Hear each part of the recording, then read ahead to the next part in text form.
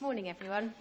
As Ben said, we're going to be looking at Mark chapter 7 today, verses 1 to 23. If you want to use the Bibles in church, that's page 1010. So Mark chapter 7, verses 1 to 23. The Pharisees and some of the teachers of the law who'd come from Jerusalem gathered around Jesus and saw some of his disciples eating food with hands that were defiled, that is, unwashed. The Pharisees and all the Jews do not eat unless they give their hands a ceremonial washing, holding to the tradition of the elders. When they come from the marketplace, they do not eat unless they wash. And they observe many other traditions, such as the washing of cups, pitchers and kettles. So the Pharisees and the teachers of the law asked Jesus, "Why don't your disciples live according to the tradition of the elders instead of eating their food with defiled hands?" And he replied, "Isaiah was right when he prophesied about you hypocrites, as it is written, 'These people honor me with their lips, but their hearts are far from me. They worship me in vain. Their teachings are merely human rules.' You have let go of the commands of God and are holding on to human traditions." And he continued, "You have a fine way of setting aside the commands of God in order to observe your own traditions. For Moses said, 'Honor your father and mother,' and anyone who curses their father or mother is to be put to death. But you say that if anyone declares that what might have been used to help their father or mother is korban, that is devoted to God, then you no longer let them do anything for their father or mother. Thus you nullify the word of God by your tradition that you have handed down, and you do many things like that." Again, Jesus called the crowd to him and said, "Listen to me, everyone, and understand this. Nothing outside a person can defile them by going into them. Rather, it is what comes out of a person that defiles them." After he'd left the crowd and entered the house, his disciples asked him about this parable. "Are you so dull?" he asked. "Don't you see that nothing that enters a person from the outside can defile them? For it doesn't go into their heart, but into their stomach and then out of the body." In saying this, Jesus declared all foods clean. And he went on, "What comes out of a person is what defiles them. For it is from within, out of a person's heart, that evil thoughts come.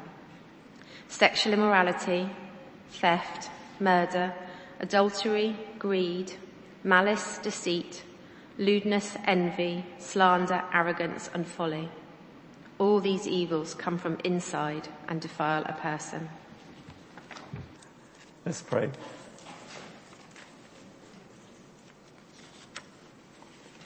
Holy Spirit, we just pray that as we look at this passage,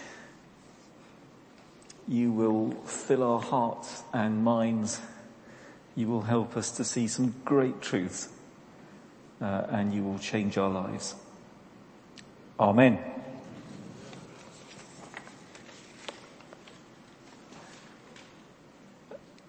This is a picture that changed our view of the world in so many ways, fundamentally, didn't it? And there have been other things in history that have done the same. When something just sort of shifts so fundamentally that it changes everything. And a lot of commentators would say Mark 7 is one of those times. Mark 7 is one of those little passages that changes absolutely everything. And as we look at it now, we're going to break that challenge down into three different areas, really, because Mark 7 challenges what we believe and what we do and what we hope for.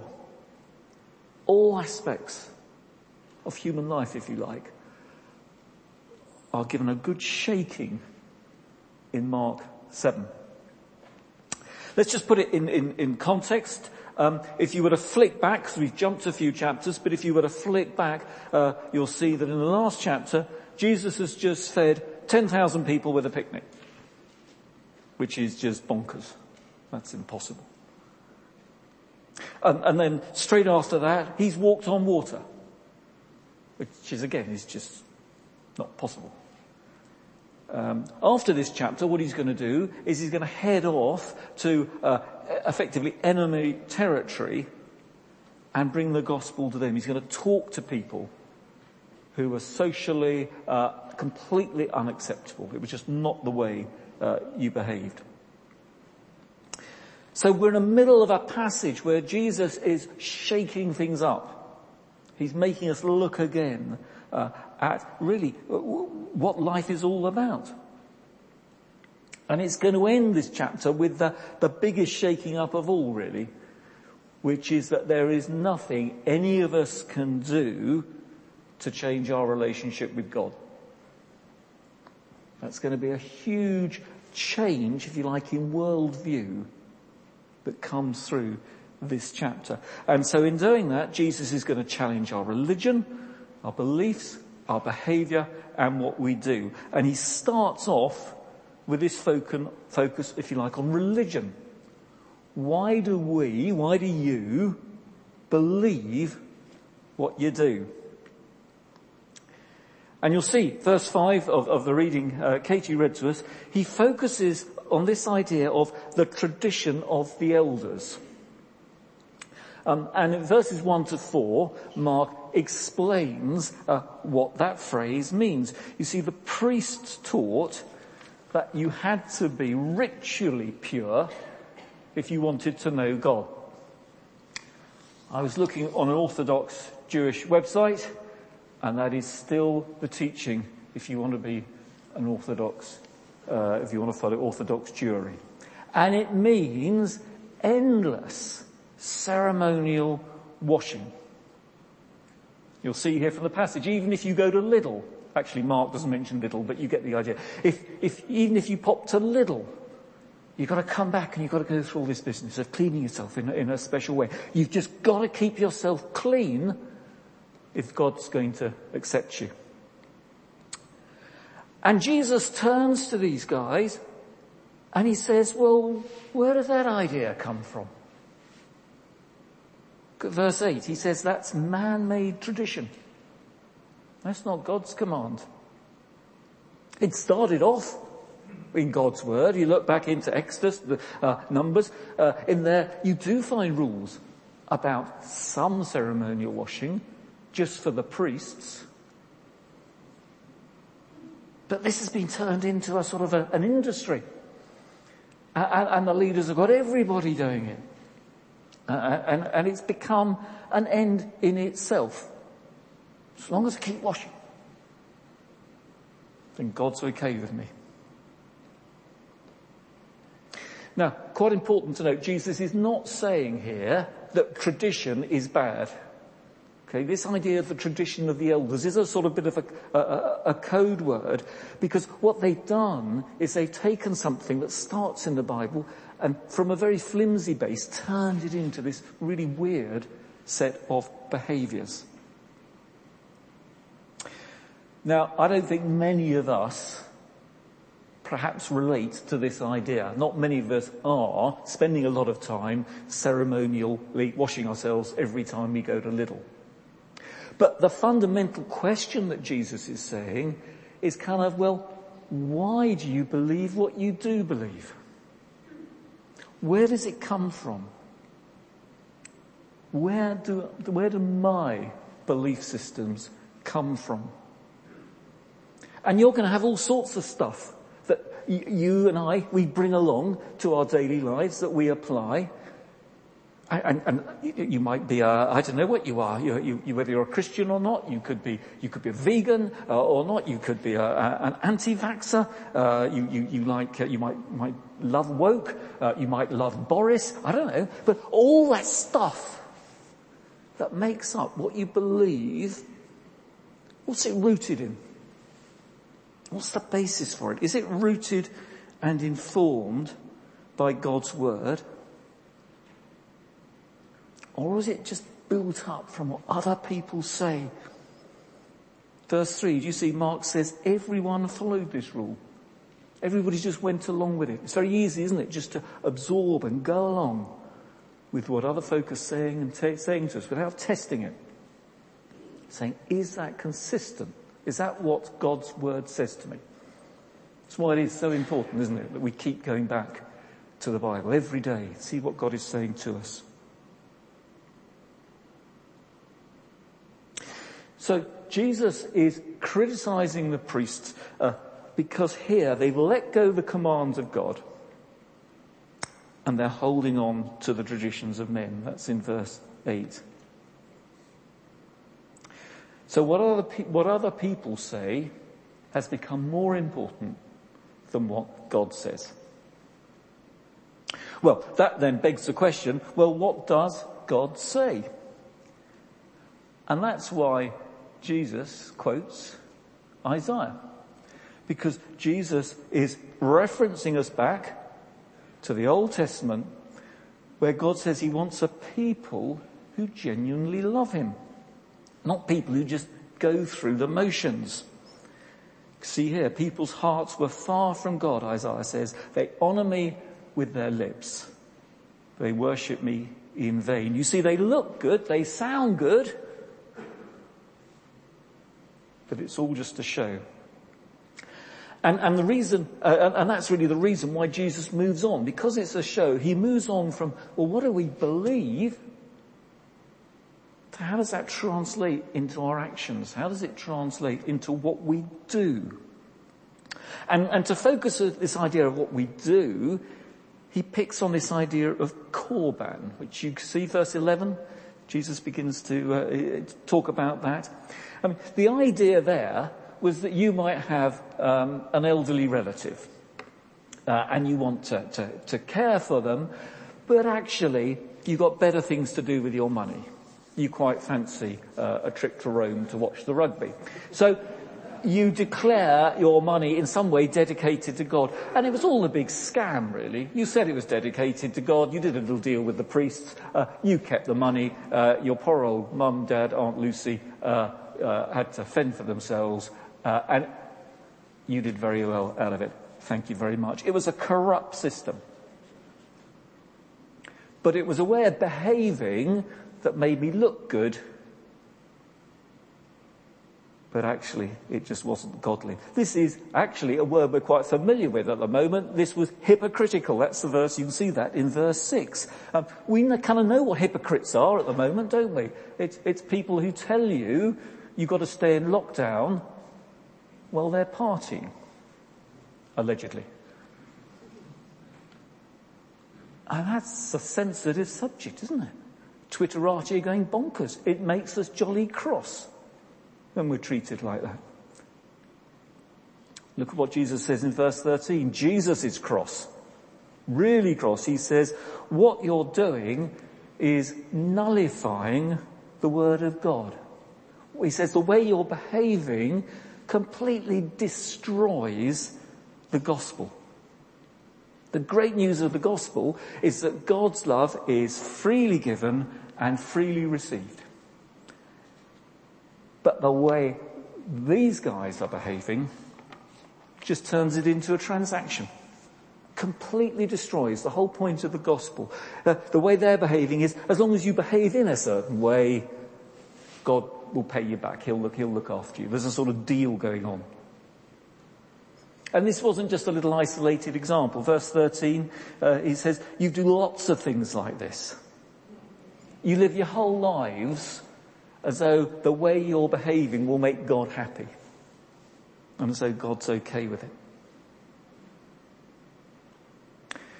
So it's kind of time for another reality check, isn't it? And say, well, what about our behaviour? How does this apply to us?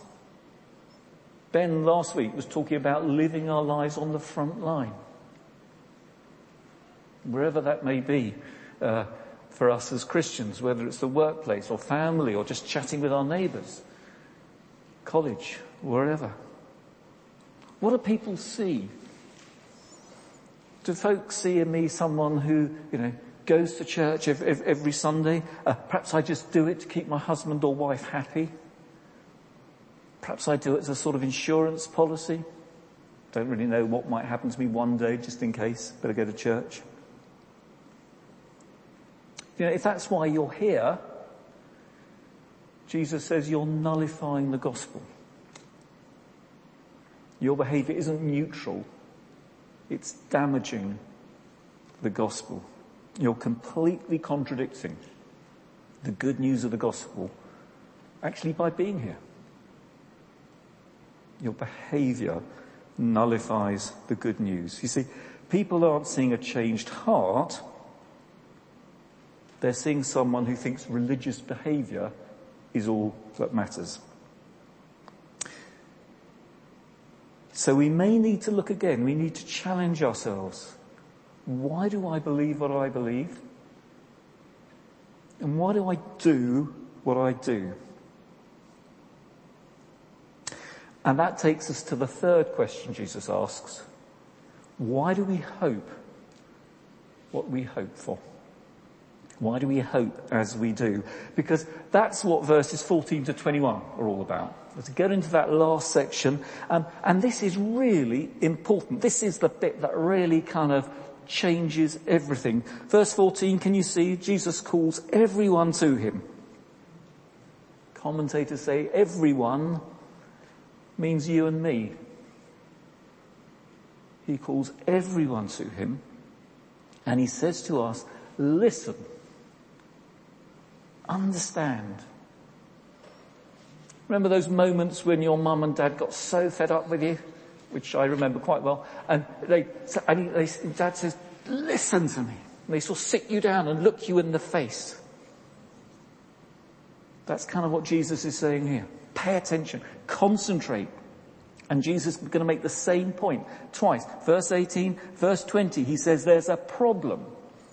There's a problem with our very souls, our very hearts. He says what makes us unclean, unfit to know God, it's nothing to do with our behaviour. It's not what we eat, it's not what we do. It's inside us.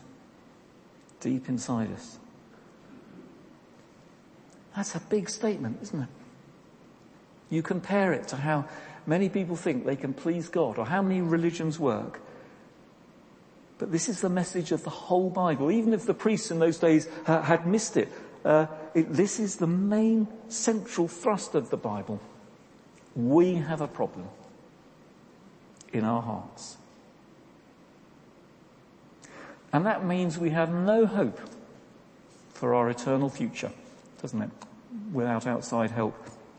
I see in the paper yesterday it said Justin Bieber sleeps in some sort of barometric oxygen tent so that he can live to 125.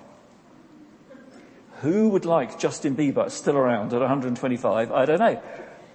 But what he's trying to do is really get to eternal life, isn't he? Saying, if only I do that, maybe I can live forever. Well, the Bible says there's nothing you can do about an unclean heart. No amount of ritual washing, no fancy religious behaviour, no fancy oxygen tents, no clever philosophy, meditation, mindfulness, all these trendy things. This is nuclear. We have this deep problem that we are fundamentally defiled. And even coming to this, as many of you will have done again, this is familiar for many of us, it still takes a bit of processing how serious that is. Verse 18, Jesus calls his disciples dull when they ask him about it. He calls them thick. Seems a bit harsh, doesn't it, really? But doesn't it make you think how, from Jesus' point of view, how absurd it must be that we think that by the way we behave, we can please God. And it did take the early Christians some time to understand this. This was such a big change. The implications were so great. And that's why Mark makes this comment about Jesus declaring all foods clean in verse 19. Because that took time to really work through the implications of what this really meant.